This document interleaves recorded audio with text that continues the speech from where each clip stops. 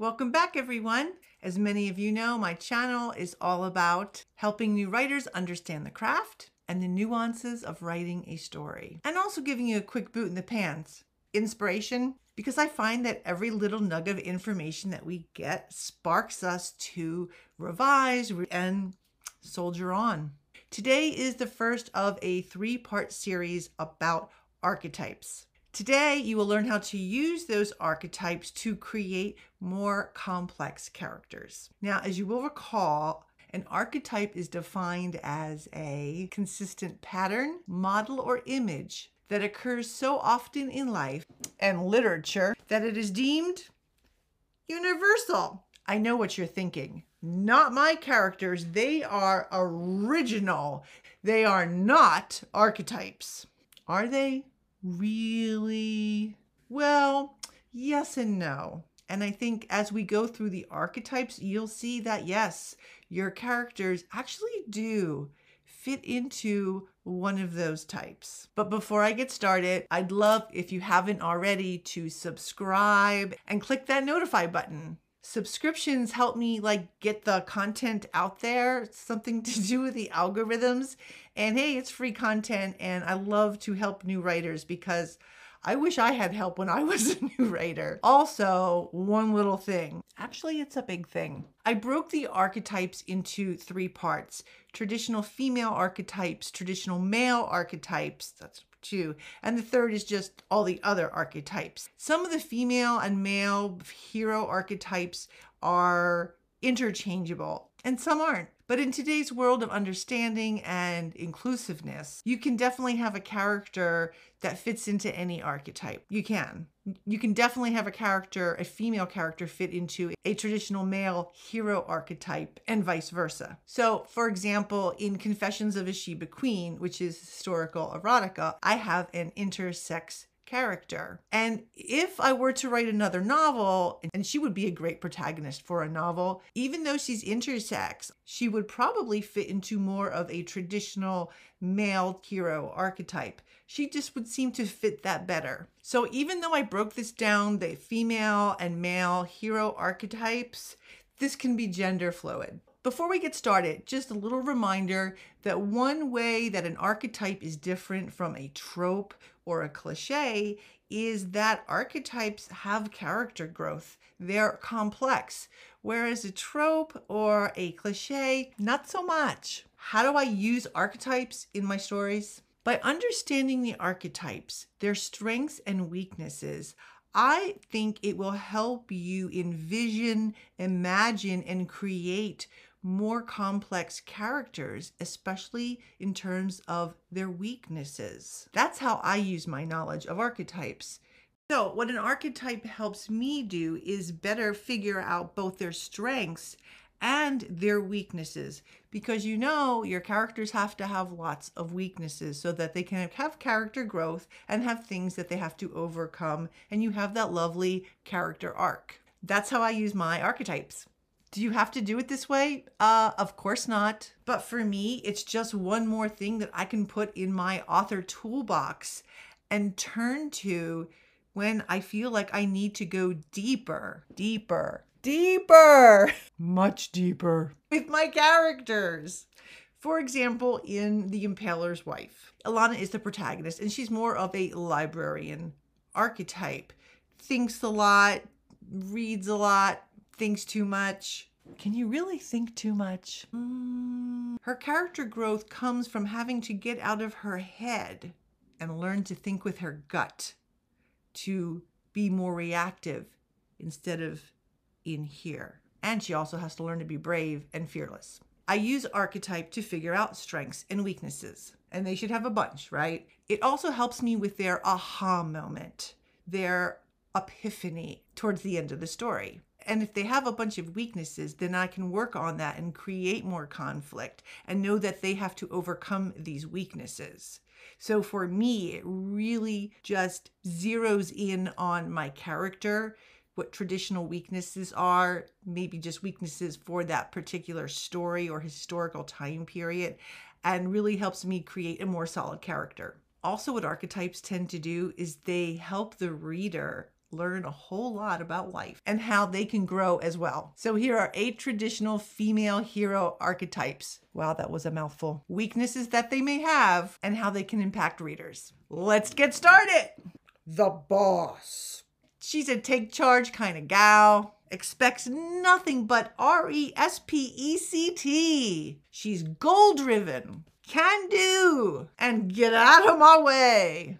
Now, maybe some readers can relate.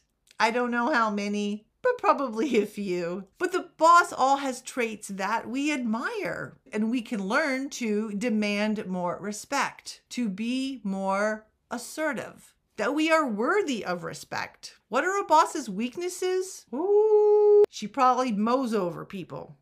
She's probably not very sympathetic or empathetic. She probably has an overbearing or overpowering personality. You have a boss archetype and they're overbearing, not empathetic, not sympathetic. You already kind of know if they are your protagonist, if they're going to have some character growth, what they need to do. The survivor is next. This gal is mysterious sometimes and can be manipulative as well. In fact, maybe manipulation is her middle name. A hard life, a tough life made her a survivor. Think Scarlett O'Hara in Gone with the Wind. As God is my witness, I'll never go hungry again. In my novels, The Emperor's Assassin, Locusta is definitely a survivor archetype.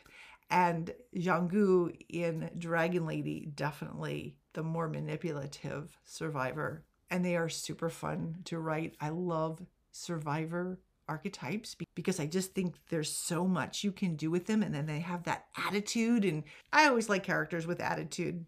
Readers love the survivor, and they can learn about dusting themselves off and getting up however many times it takes to get back up. So what are the survivor's weaknesses?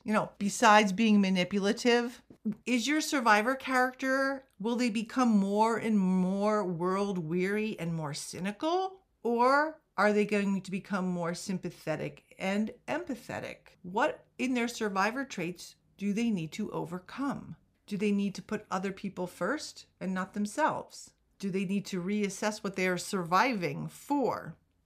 Either way, readers learn what it takes to survive really tough times or really tough situations. And that's a good thing. It also teaches the reader what motivates people to survive and what they need to do to survive.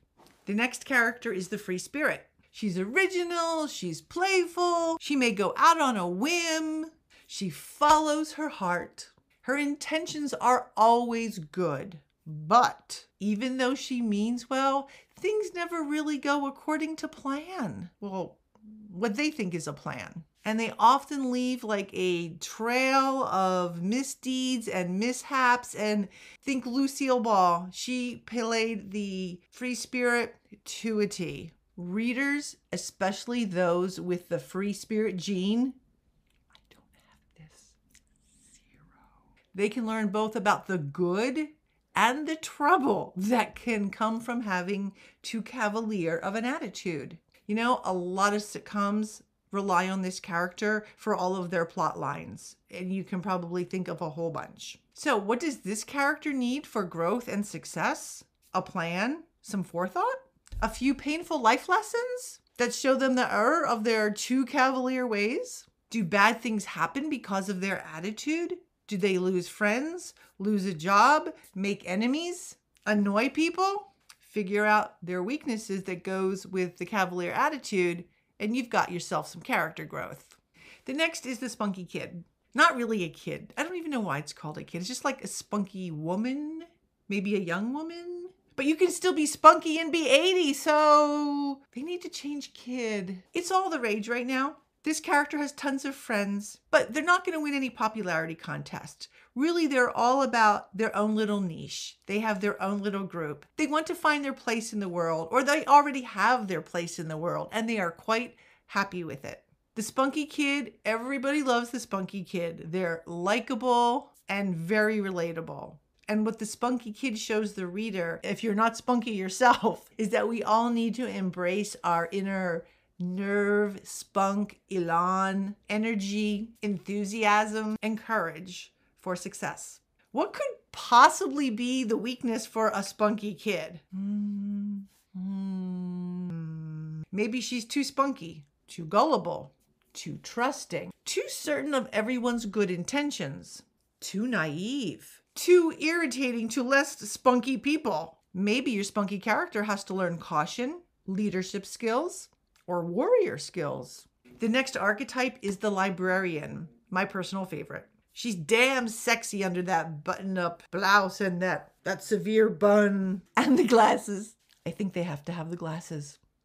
I think that might be an unwritten rule. This female hero thinks she has all the answers. She knows she has all the answers. Maybe she does. The librarian tends to be opinionated and stubborn.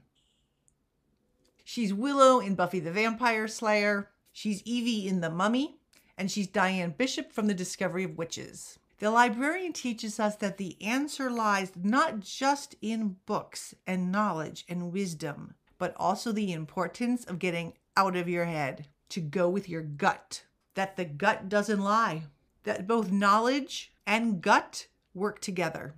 The librarian can also teach us that sometimes the ancient texts can be wrong or mistranscribed, or that there are different interpretations. The Waif. The Waif is a favorite of most of the older Disney movies. It's the quintessential damsel in distress. She needs to be rescued by the prince or somebody hot. She may be innocent and she may not be all that innocent, but she still requires rescue. And she also may have an air of innocence around her. I'm thinking about Pretty Woman. That just came to me. I'm thinking if she would be the waif. Yeah, she's not innocent, right? Prostitute, but seems innocent and required rescuing by the handsome billionaire. I need a billionaire. Can someone find me a billionaire? Her weakness is in reacting, not acting. Her weakness is passivity, not action. It's letting life control her, not the other way around. The waif is big in a lot of early romances. You know, the young virgin is kidnapped and the hunky guy rescues her, or maybe he kidnapped her, but then he changes his mind because, you know, she's so hot.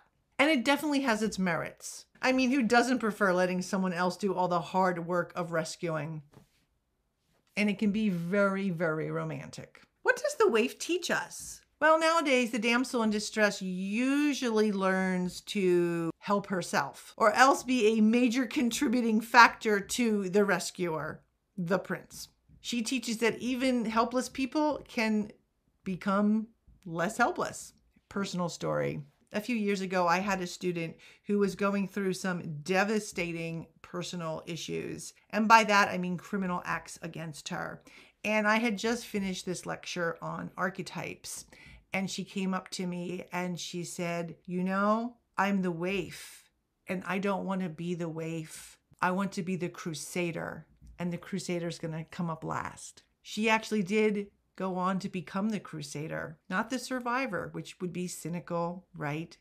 She became a crusader for women who had experienced the same thing she did. And she is determined to empower other women who experienced similar crimes against them. Don't tell me archetypes have no power. The nurturer is another female hero archetype. That's like mom is hero. They're efficient, optimistic, they take care of everyone and set them on the right path. They're often portrayed as peaceful, composed. Not me. Nurturer types tend to usually have be in a group of people, and they tend to be the nurturing for all the other ones in the group. Of course, because to be a nurturer, you have to be with other people. They give everyone a hug and a granola bar and a water bottle, and they make them feel good about themselves. But if you have a nurturer character, how are you going to add more complexity to that character? Who nurtures them? What issues do they have that require nurturing? And a character that I'm thinking about that I see more as a nurturer character would be the psychiatrist in the Netflix show Lucifer. A nurturer is always going to have some kind of issue, usually hidden. And those are the things you might want to bring out. Everybody has issues. What does the nurturer need nurturing for? other weaknesses to consider. Are they nurturing to a fault? Being overly optimistic, being too optimistic, and not realistic enough. Who are their conflicts going to be with? And does it have anything to do with their nurturing ways? Now, what does the nurturer teach the reader? They teach the reader how to be more nurturing, how to give more tender love and care to people, that you need people, that people need love, acceptance, and a cookie. As I see it with nurturers, there can be just a spectrum of nurturers. You know, you have the one that's prone to martyrdom, then you have that whole spectrum, and then you perhaps have your therapist. So where does your nurturer fall in line? And what issues do they have? The last female hero archetype is the crusader. That's a modern favorite of many novels, films, and TV shows. She's street smart, ass-kicking, take no prisoners. If you ain't with her, you're against her. Buffy the Vampire Slayer and Xena Warrior Princess are two examples. In my novel, Confessions of a Sheba Queen, that's the historical erotica, the Queen of Sheba is a crusader. She's on a mission from about page 20. Her mission shifts a little bit, but that all becomes part of her character arc, her growth. Crusader types teach the reader to be bold and to be daring, to be doers and difference makers. Difference makers. That sometimes all it takes is one person to make a difference. And I think that is huge. What are their weaknesses? Well, sometimes the mission comes first and supersedes everything else. Family, relationships, feelings, other people's feelings, or alternate ideas. All that gets kicked to the wayside for the mission. And really, you don't have to be for someone to be against them. Who made that rule? But that's their mindset. So perhaps that is one of their weaknesses. Also, it could be their only mission in life. And that just isn't healthy, because what if it goes wrong? They got nothing.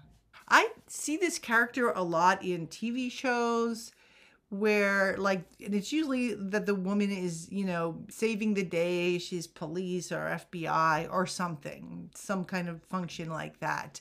And their whole mission is to, you know, find the killer, find the murderer, put the criminal away. And they do that to the exclusion of everything else.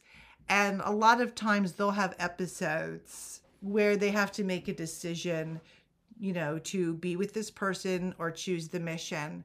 And usually, if they're going to stay on the TV show, then they have to choose the mission. And if they need an exit from the TV show and their contract is done, then they choose the relationship. Can they have both? I don't know. Depends what your story is. Now you have an overview of the different female archetypes, a few ways you can consider their weaknesses and their strengths, and how readers can learn from them. I hope you join me next week when we discuss traditional male archetypes. And then the third one, of course, will be all the other archetypes. So now you know what you have to do. Dream, create, and embrace. Bye-bye. See you next week.